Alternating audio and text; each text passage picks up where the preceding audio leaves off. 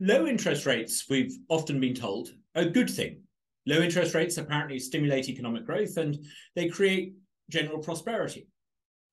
But Edward Chancellor has written a rather wonderful book, The Price of Time, that challenges this orthodox idea about low interest rates and what they do for the economy. Edward, thank you so much for joining. Pleasure to be with you. What are interest rates and why are they so important? Well, the interest is a charge for the use of somebody's capital, of their private property, over a period of time.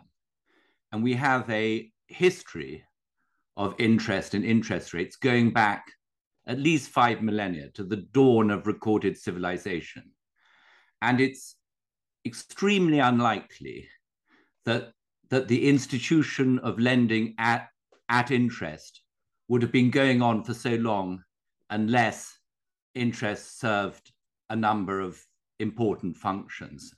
And I start the book writing about interest in ancient Mesopotamia and show that in that period we have several of the uses of interest that we would find commonplace today. And we have loan contracts in the form of clay tablets that record loans for commercial uses. So, for instance, in ancient Mesopotamia, a merchant going on an overseas voyage would borrow money, and the interest rate would reflect both a charge for the use of capital, but also a risk charge in case the ship went down. We have loans for property, and frankly, you can't have a property market or traded property market without interest, because you need some way of discounting future rents back to their present value in order to put a value on property and to make loans and mortgages.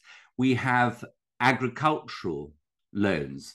And if you look at the early etymologies of the word interest in various languages, whether it's in Sumerian or Greek or Latin, you find they're related to the productivity of the loans, namely the birth of livestock. So in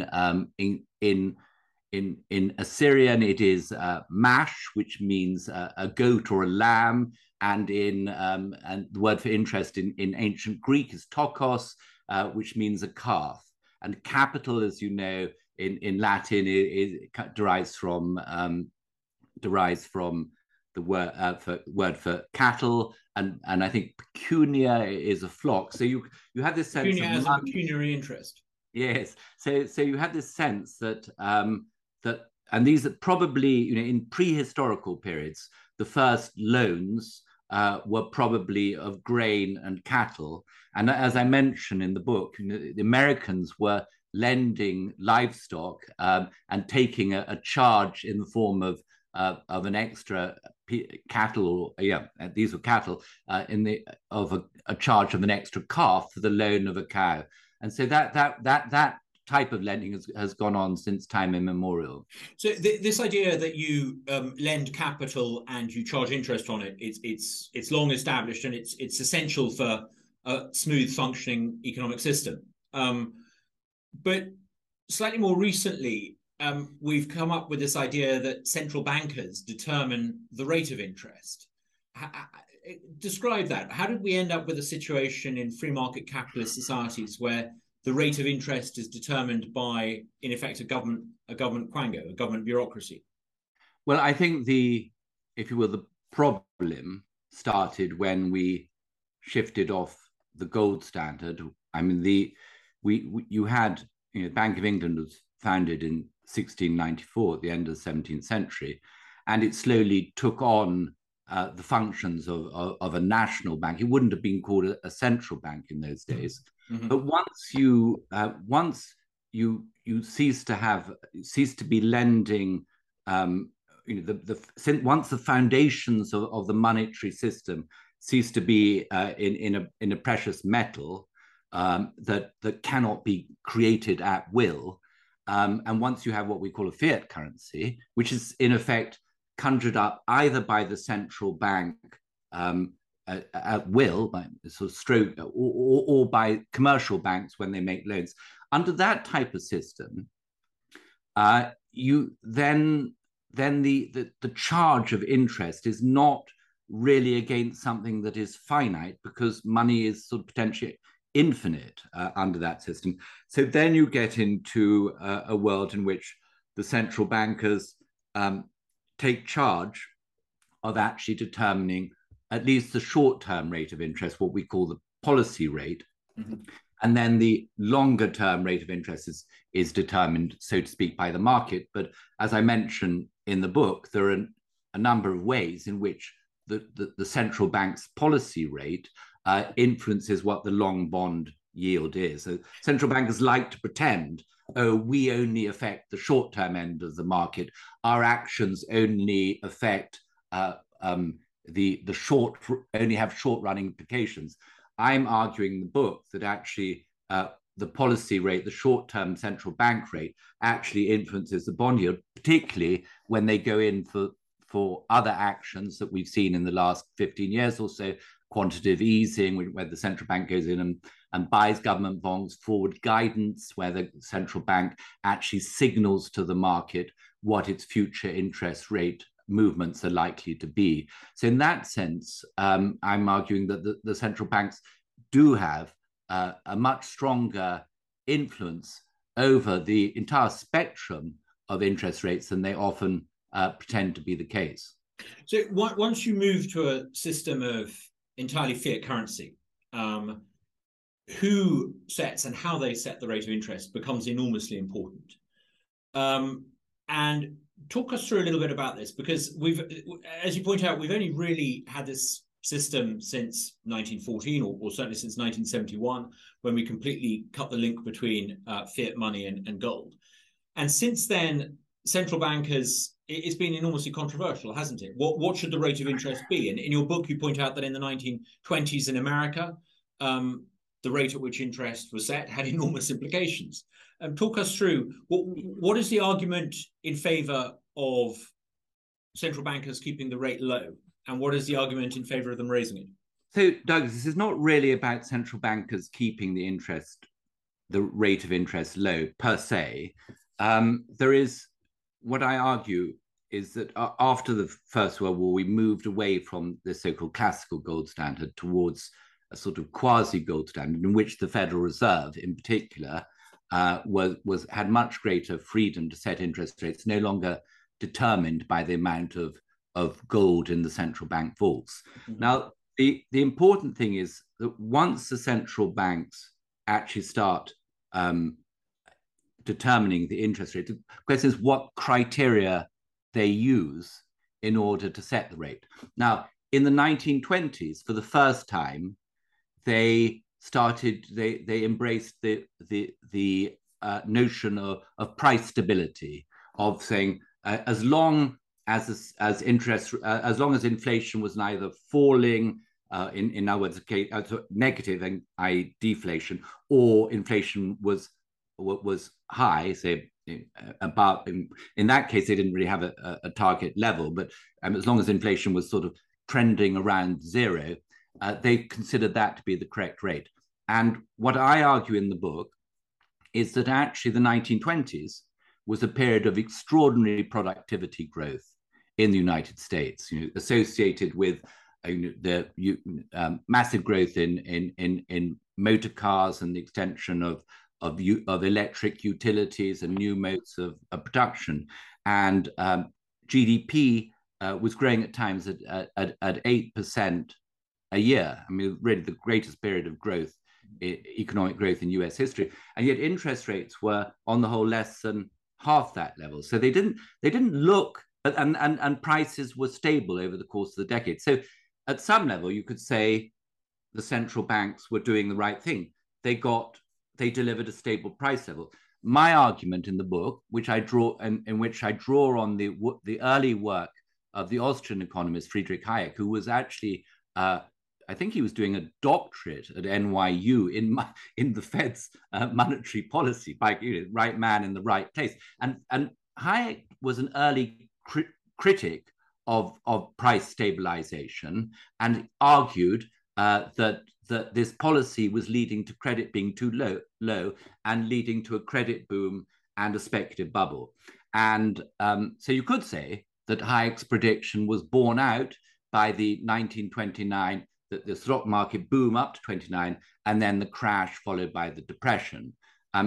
As it turns out, sort of Hayek's views was sort of, didn't really win in academia over the following decade when the ideas of John Maynard Keynes took sway. And Keynes, belonged to the school that felt that price stability was the proper goal of central banks, and Keynes was a fierce enemy of high interest.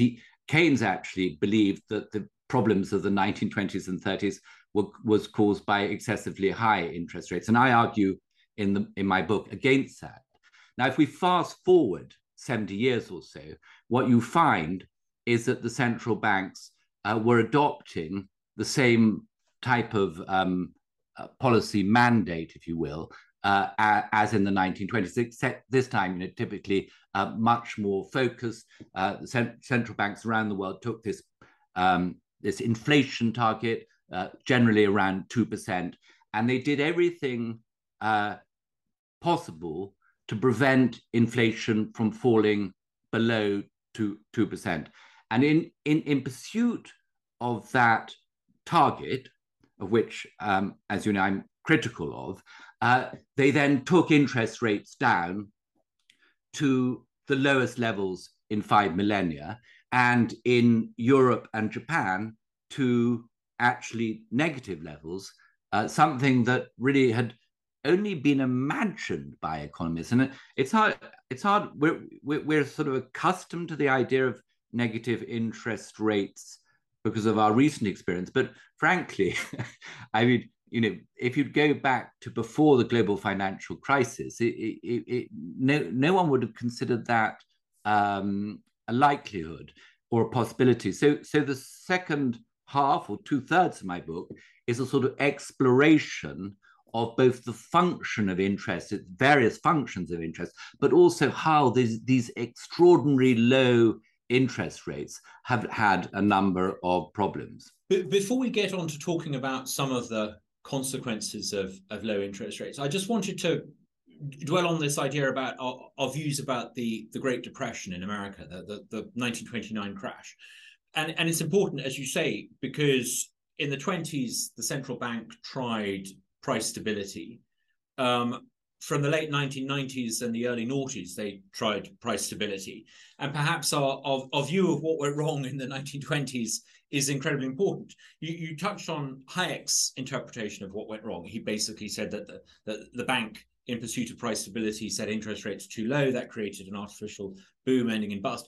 But that's a very minority view. Ben Bernanke, for example, he takes a very different view. Why are views about what happened in the late 1920s so important?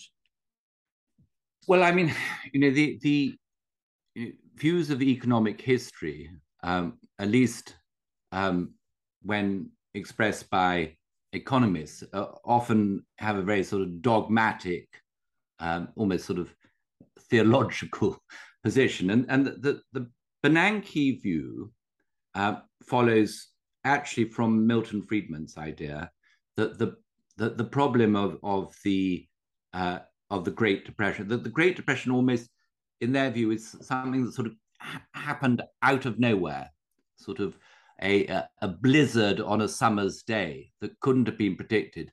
They argue, and this is again following Milton Friedman, that had the money supply not contracted after 1929, then all would have been well. And they blame the Great Depression on the collapse of the money supply and what the contemporary American economist Irving Fisher called the debt deflation. Well, he wrote a famous paper, the debt deflation theory of Great Depressions. And so that is the that's a sort of, if you will, the canonical view.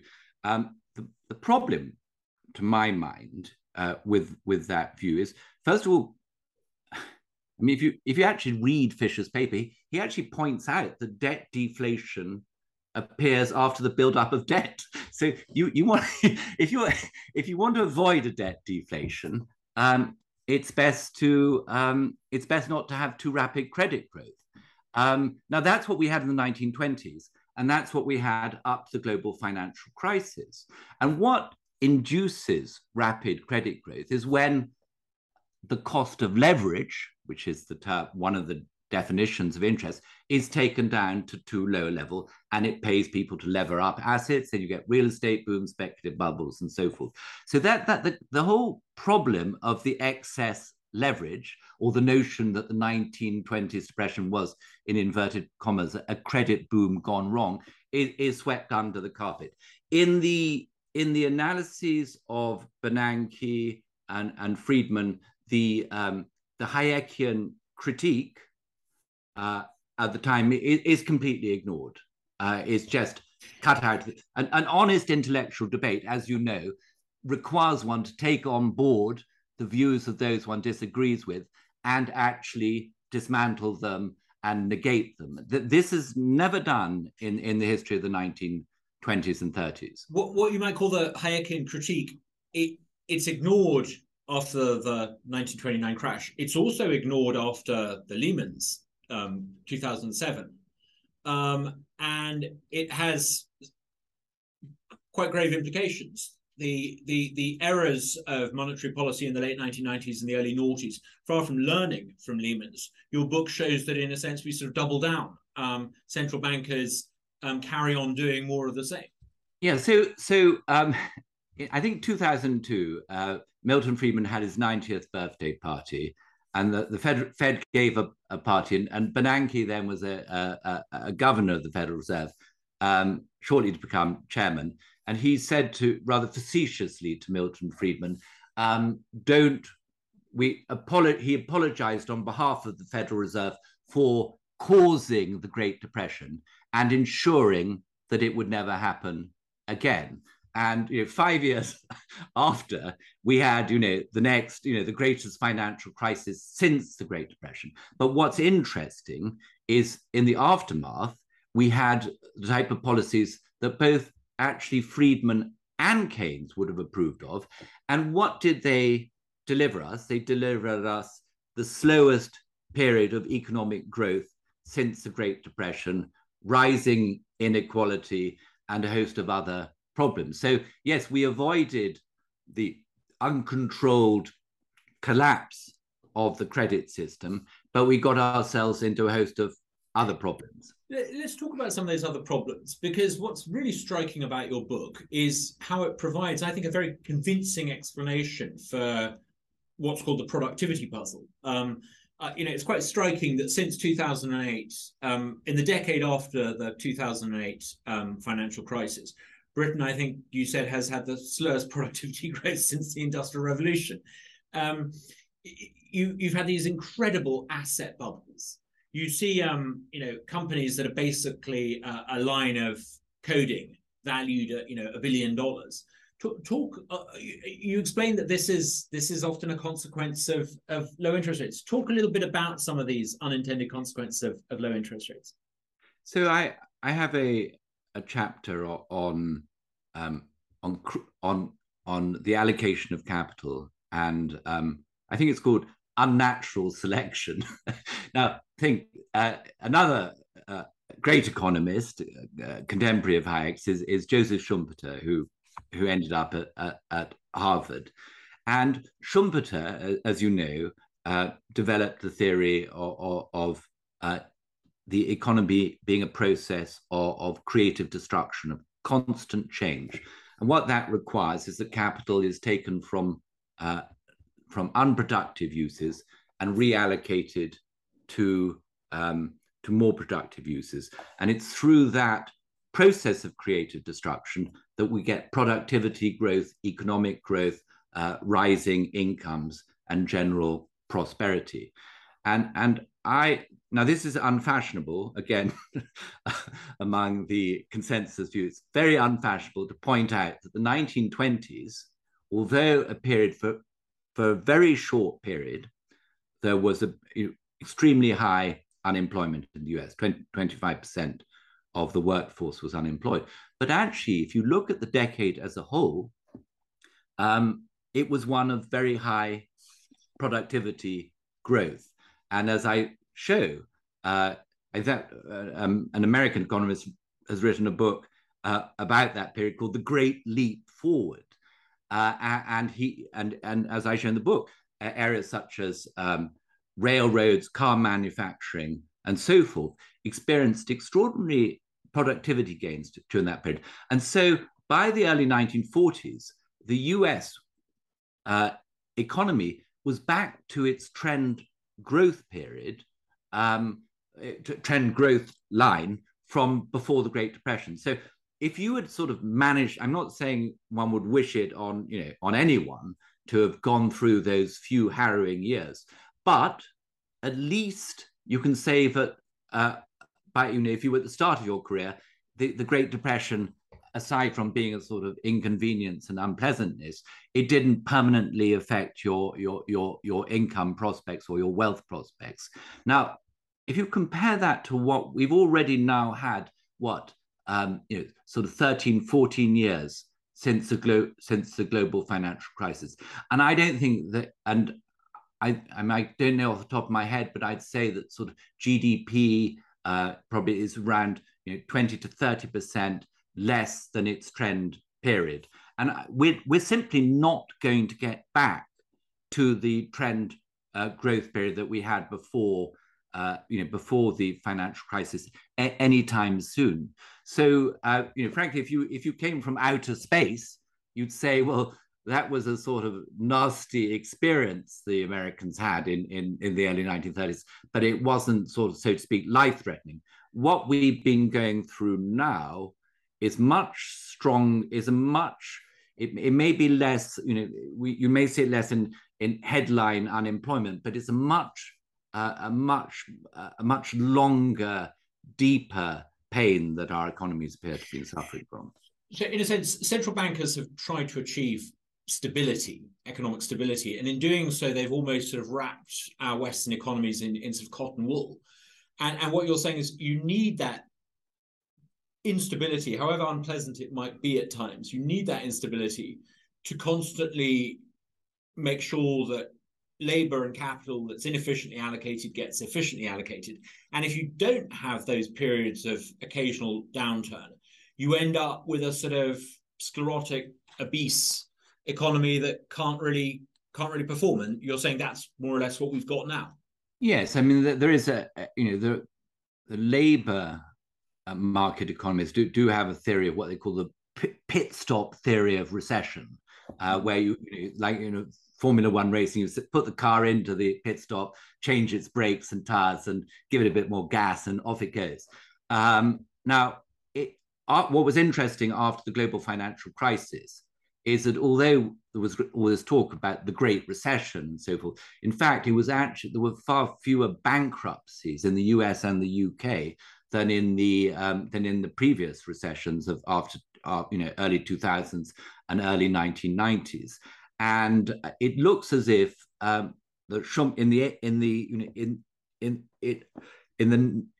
in pursuit of stability, as you say, the creative destruction or forces in the economy were muted. And for Schumpeter would said, the capitalist system cannot function if creative destruction is thwarted. And there, one of the things we see is the appearance of the so-called zombie companies that should really have had their capital taken away, but thanks to very low interest rates are able, and these low interest rates are a form of loan forbearance, if you will, that these very low interest rates keep them in business. And this is not really something we just see in the US. We see it in the UK. We see it particularly in the periphery of Europe, in places like Italy. We see it in China. So it's a sort of global phenomenon. So these zombie companies, they can carry on, but they can't really grow. But perhaps most important, they prevent any new competitors coming in because they're kind of there and they've got low margins, and it just means that it's difficult for a new startup to come against them. Yeah, that's particularly the case. Is that they those sectors have less productivity growth, less investment, and fewer new entrants. And bear in mind again, go back to our friend Schumpeter. He says for Schumpeter, the entrepreneur is the key figure in the capitalist system, and as I point out, that business deaths in the US in 2016 exceeded business births for the first time since the Census Bureau started collecting data. So you can see that there's something that the sort of creative destruction, possibly linked to the zombie phenomenon, was being thwarted. Now, Austrians have this rather clumsy term called malinvestment to describe this idea of capital being invested in things it shouldn't. I mean, essentially, when interest rates are really low, you don't have the pricing signal to tell you what is a good investment and what's a bad investment. Well, it makes rather disturbing reading, though, because you talked about not, more companies going under than being created, and we've had a huge number of tech startups. And we like to think that there's this enormous amount of wealth being created by these new tech companies. But reading your book, there's this terrible thought in the back of one's mind that perhaps actually this is rather like the tulip bubble. Maybe tech stocks, or a lot of tech stocks, are probably worth little more than a tulip. Could we be seeing over the next few years perhaps a massive correction where a lot of these unicorn companies, supposedly worth more than $1 billion, turn out to be mythical creatures that aren't worth anything like that? Well, I think we already are. I mean, since the start of this year, at least. So one of the points, as you know, I make in the book is that that all the great speculative bubbles or manias, call them what you will, in history have tended to occur at periods of abnormally low interest or easy money. And that's true actually going back to the tulip mania of the in Holland of the 1630s, or the great Mississippi bubble in France of 1719, and the South Sea bubble in Britain in 1720. And then you right through, we just discussed 1920s, but you go right through Japan and then to the dot-com bubble, and then you go through to the the US real estate bubble up to 2007, and so one of the things that one of the problems is that another function that interest serves is to discount future cash flows. And as I say in the book, if you don't have interest, you can't really talk about capital, because all a piece of capital is something that is going to generate you, in at least hopefully, a period of future income streams. If you have no discount rate, then actually the future income streams become infinite. And what we've seen in the last 15 years is this strange combination of the sort of the half-dead zombie companies on the one hand, and this second class of sort of corporate zombie, which is actually the Silicon Valley unicorns, which are really purely, I'm not saying they all are, but as a class, largely speculative endeavors created for a variety of reasons. One, because in a period of low rates, investors were desperate for more speculative returns, higher returns. Secondly, because with the very low interest rates, so-called growth companies whose income lay in the long distant future attract a higher valuation. And then just because of the sort of the speculative euphoria engendered by the low interest rate period. So that those go together. And I think that then you do get, so to speak, a malinvestment, because really what you need is the discount rate, to be properly set in the market, and to encourage investments with an appropriately high return on capital. And many of these Silicon Valley, obviously some of them like Facebook have earned extraordinarily high returns on capital, but as I say, as a class, and that's not been the case. And then obviously as we go into the pandemic, you had this craze for blank check vehicles, so-called special purpose acquisition companies that went out and acquired a bunch of speculative and in some cases fraudulent businesses, and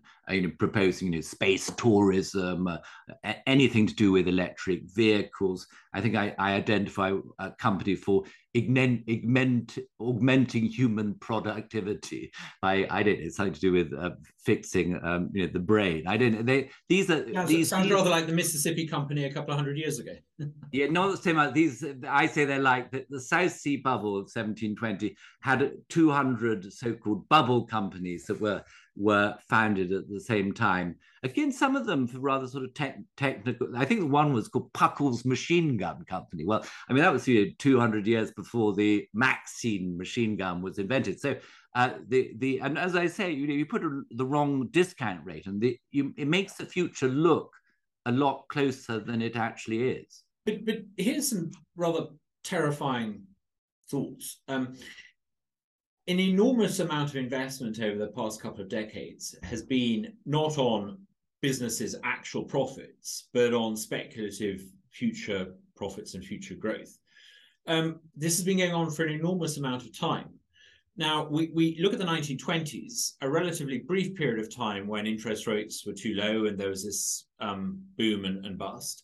We can see Japan, which had in the 1980s an asset bubble, a property asset bubble. And again, it was a relatively small period of time over which interest rates were too low. But the terrifying thing is interest rates have been, if this analysis is right, too low for 25 years. So presumably, if we are going to have an unlocking of the capital and a flushing out of the malinvestment, the consequences are going to be massive, aren't they? Yeah, I'm afraid to say, I don't want to be seen to be a sort of doomsayer, because that's not really the purpose. The purpose of the book is really to improve people's understanding of interest. And frankly, if I've improved their understanding and they end up disagreeing with what I'm saying, that's fine by me too. However, as you make a good point. The US had the greatest industrial economy in the world in the 1920s. And as I say, most of it remained intact through the Great Depression, and allowed America's sort of world economic primacy to continue. Japan, likewise, had a great manufacturing sector, and that sort of continued, and people were less enthusiastic about it after the bubble burst, but it was still there.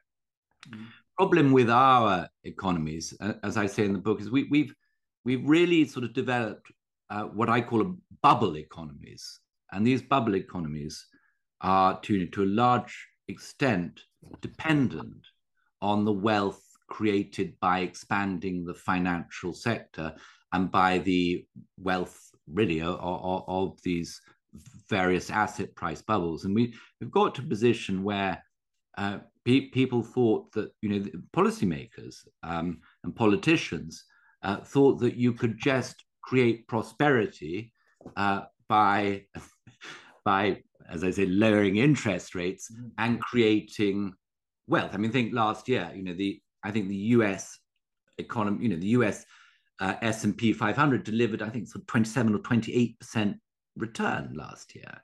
But that really wasn't, and this was after, after the pandemic had sort of taken these economies to pieces, which, as you know, they still haven't reassembled properly. And yet people felt, people felt they didn't need to save. People felt they could live off their capital gains. And this is particularly true in England. The tax take of the government becomes, more and more dependent on the bloated financial system.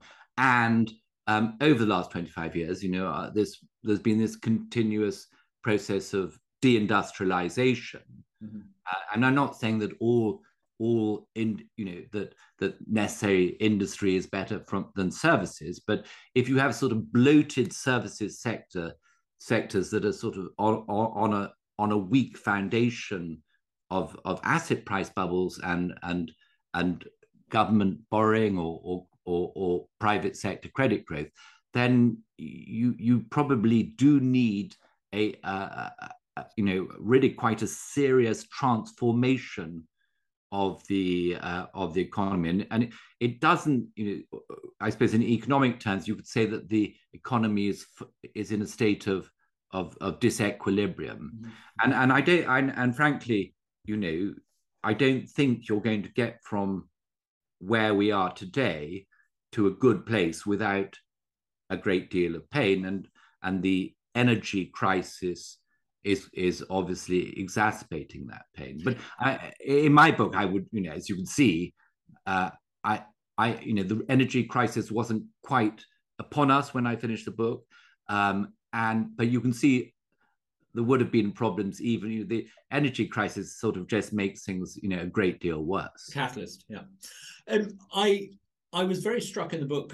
It's the first time anyone's properly explained buybacks and how CEOs of big corporations often do this bit of financial wizardry to basically massively inflate their share options. Reading that made me think, I mean, a lot of what's going on gives free market capitalism a bad name. Now, you might say it's not proper free market capitalism, but it raised in my mind a fundamental question. Can you be a capitalist system if, in effect, a central bank is setting the price for the allocation of capital and capital is being allocated by government fiat? It was a good question. I mean, as you know, I end the book going back to Hayek and talking about his most famous book, The Road to Serfdom, which was written in the Second World War, and that was really a book about how the extension, how governments in Britain and America were extending their powers, taking on wartime powers that Hayek felt wouldn't be relinquished. And to a large extent, I think Hayek got that wrong. But he made some very interesting comments of how a sort of bureaucratic class has different, has its own sense of priorities and prejudices, if you will, and how they and if they are allowed to, given full sway as central planners, they will have inadequate knowledge, that their actions will tend to actually exacerbate inequality, to lower growth, and that the system will, and that Hayek argues that both democracy and capitalism depend on growth for its acceptance of by the public. And Schumpeter makes the same point in his great book, Capitalism, Socialism, and Democracy. And so Hayek and Schumpeter both in the early 1940s thinking that capitalism cannot last. And I'm saying in the conclusion of my book is that the central bank that we are, and it's not really free market capitalism. Even those buybacks that you talk about, frankly, had the cost of debt been at a sensible level, those buybacks wouldn't have been earnings accretive, and therefore wouldn't have, I mean, actually, basic, modern finance theory tells you that buybacks shouldn't lead to higher stock prices. They should lead to more volatile stock prices, but no aggregate gain. So the fact that there was apparently a gain from buybacks is telling me, at least, that the interest rates were set too low. And and as I say, the interest is the most important price in capitalism. I cite one economist, Jeremy Steen at Harvard, saying that interest alone gets into all the cracks of the system. And then, strangely enough, Karl Marx makes actually the same point. And all the great economists understand the pervasiveness of interest, even, frankly, when you're buying a durable book, or a durable good, like a piano or something, embedded in the value of the piano is its time value. And there's no, I mean, even you read books about, the economies of of communist societies. One of the reasons they failed was that they didn't properly price the use of capital over time. So you had this sort of constant misallocations. It's the ultimate reality check. It is, and frankly, we we need. I think there is. I don't actually, in my book, sort of try to sort of come up with sort of policy prescriptions. I think I leave that to someone else. But it seems to me you either have to go to a system where you, I'm not saying a gold standard per se, but a monetary system where the sort of basic monetary unit cannot be manipulated or created by policymakers. Yeah, or the alternative is we need to move away from this narrow inflation targeting idea to take on board a greater variety of factors, such as credit growth, leverage, capital allocation, blah blah blah. In other words, what you need, frankly, all you need to do is to sort of have a sort of dose of common sense in monetary policy. If you're not going to go for the more revolutionary idea of changing the monetary standard. Might it be, 51 years ago, almost the day, Nixon broke the final link between dollar and gold. And you could almost say that the more that currencies in the Western world have become paper currencies, fiat currencies, the more problematic this issue of central bankers and monetary management has become. Friedman never really produced a convincing answer when he said you've got to control the money supply, because what is money? It's such a vague concept. Once you start targeting something and the target becomes a measure, it becomes not a lodestar but more of a planet. It wobbles. No. Might it be that actually, and it's something that particularly interests me, that it could be that fractional reserve banking is maybe part of the problem. If you have 100% fiat currency and you have the unrestricted ability of banks to create credit ceases to be savings based on someone's deferred consumption. And that's part of the problem. Could we perhaps need to revisit the whole question of fractional reserve banking? I once introduced in Parliament a bill to curb fractional reserve banking, and it was wonderfully ignored. But I wonder if perhaps actually it's the I'm not against fractional reserve banking, but the lack of limitations on it could be the problem. Well, yeah, no, again, that's an idea of the Austrian school, isn't it?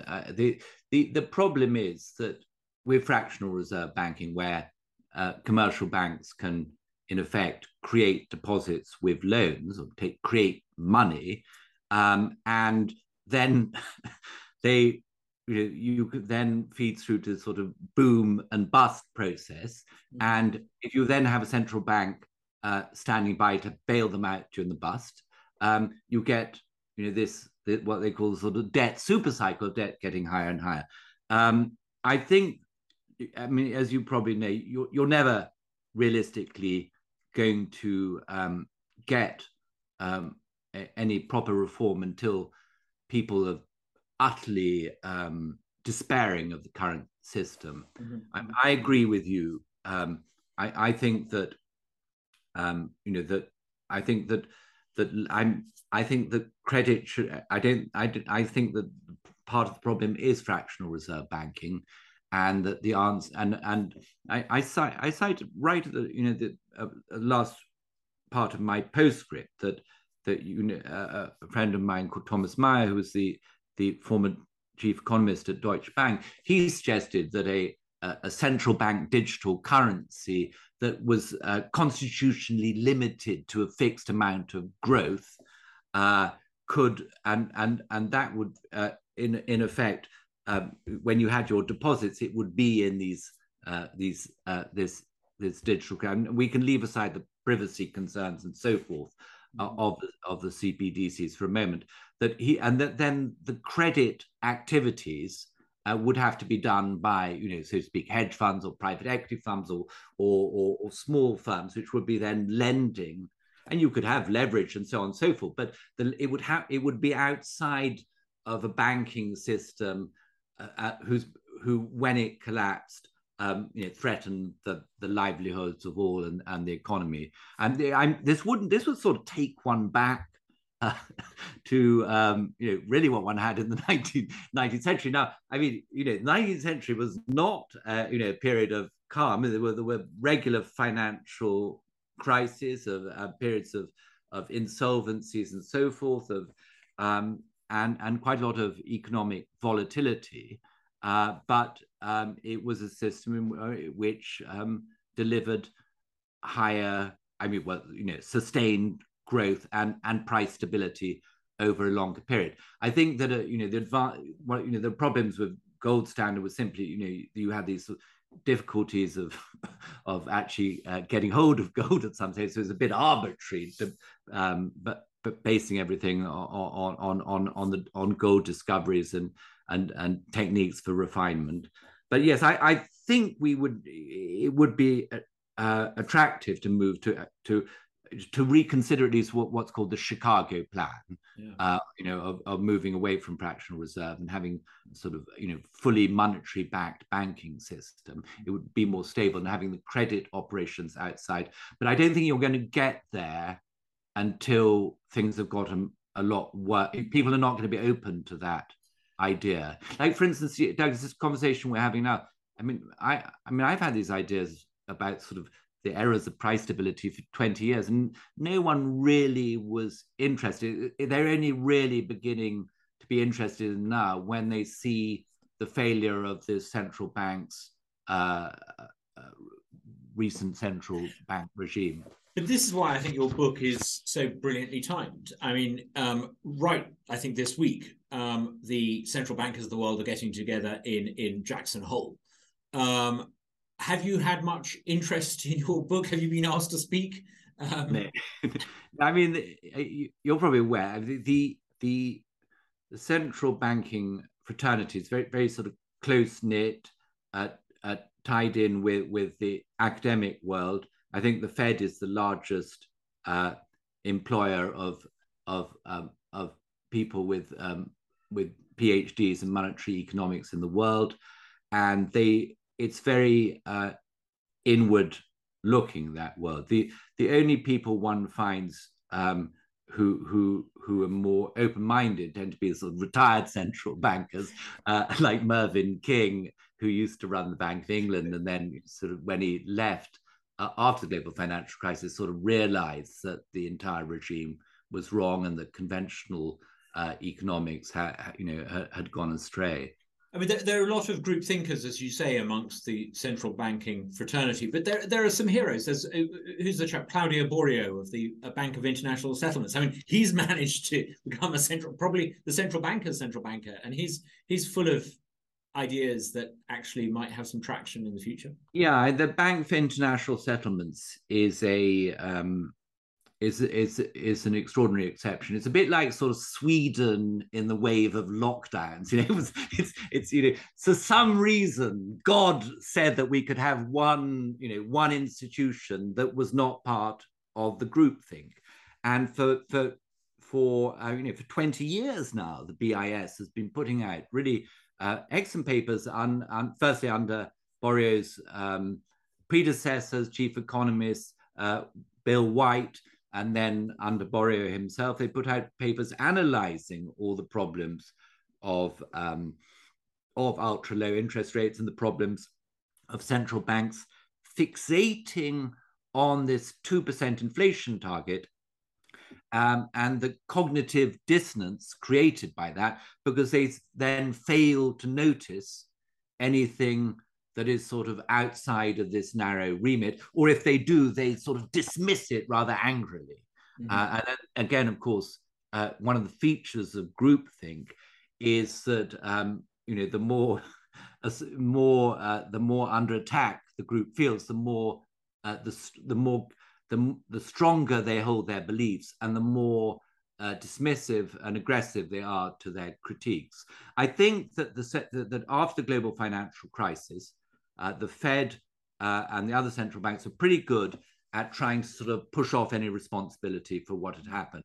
I think that now people's toleration is gone. I think that people were prepared to give the central banks credence as long as the central banks could carry on inflating asset prices. That was the sort of devil's deal. But I remember being authoritatively told by Robert Peston on television that it was lack of appropriate regulation that caused that bubble. I mean, it's extraordinary how poor analysis was. Yes, and as I say, I cite someone who says that sort of sound monetary policy is a necessary and sufficient condition for a robust financial system.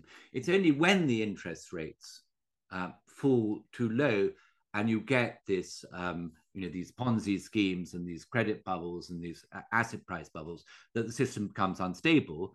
And as I point out, the people in the financial world are very good at what we call regulatory arbitrage, which is getting around whatever rules are in place. And so, I mean, frankly, we have many more regulators.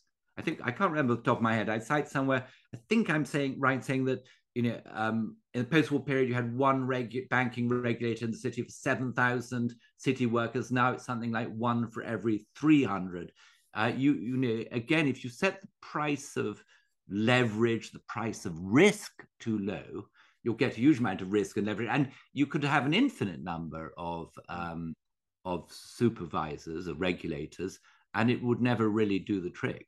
Mm-hmm. Edward, you've been very generous with your time. I can't tell you what a pleasure it has been to talk to you, and your book, I think, is going to be one of those books that people are going to talk about for years to come. I wish you every success in promoting it. Are you going to be touring America talking about it? I seem to be virtually touring so far. Wonderful. Well, thank you so much, and best of luck with it. Thank you.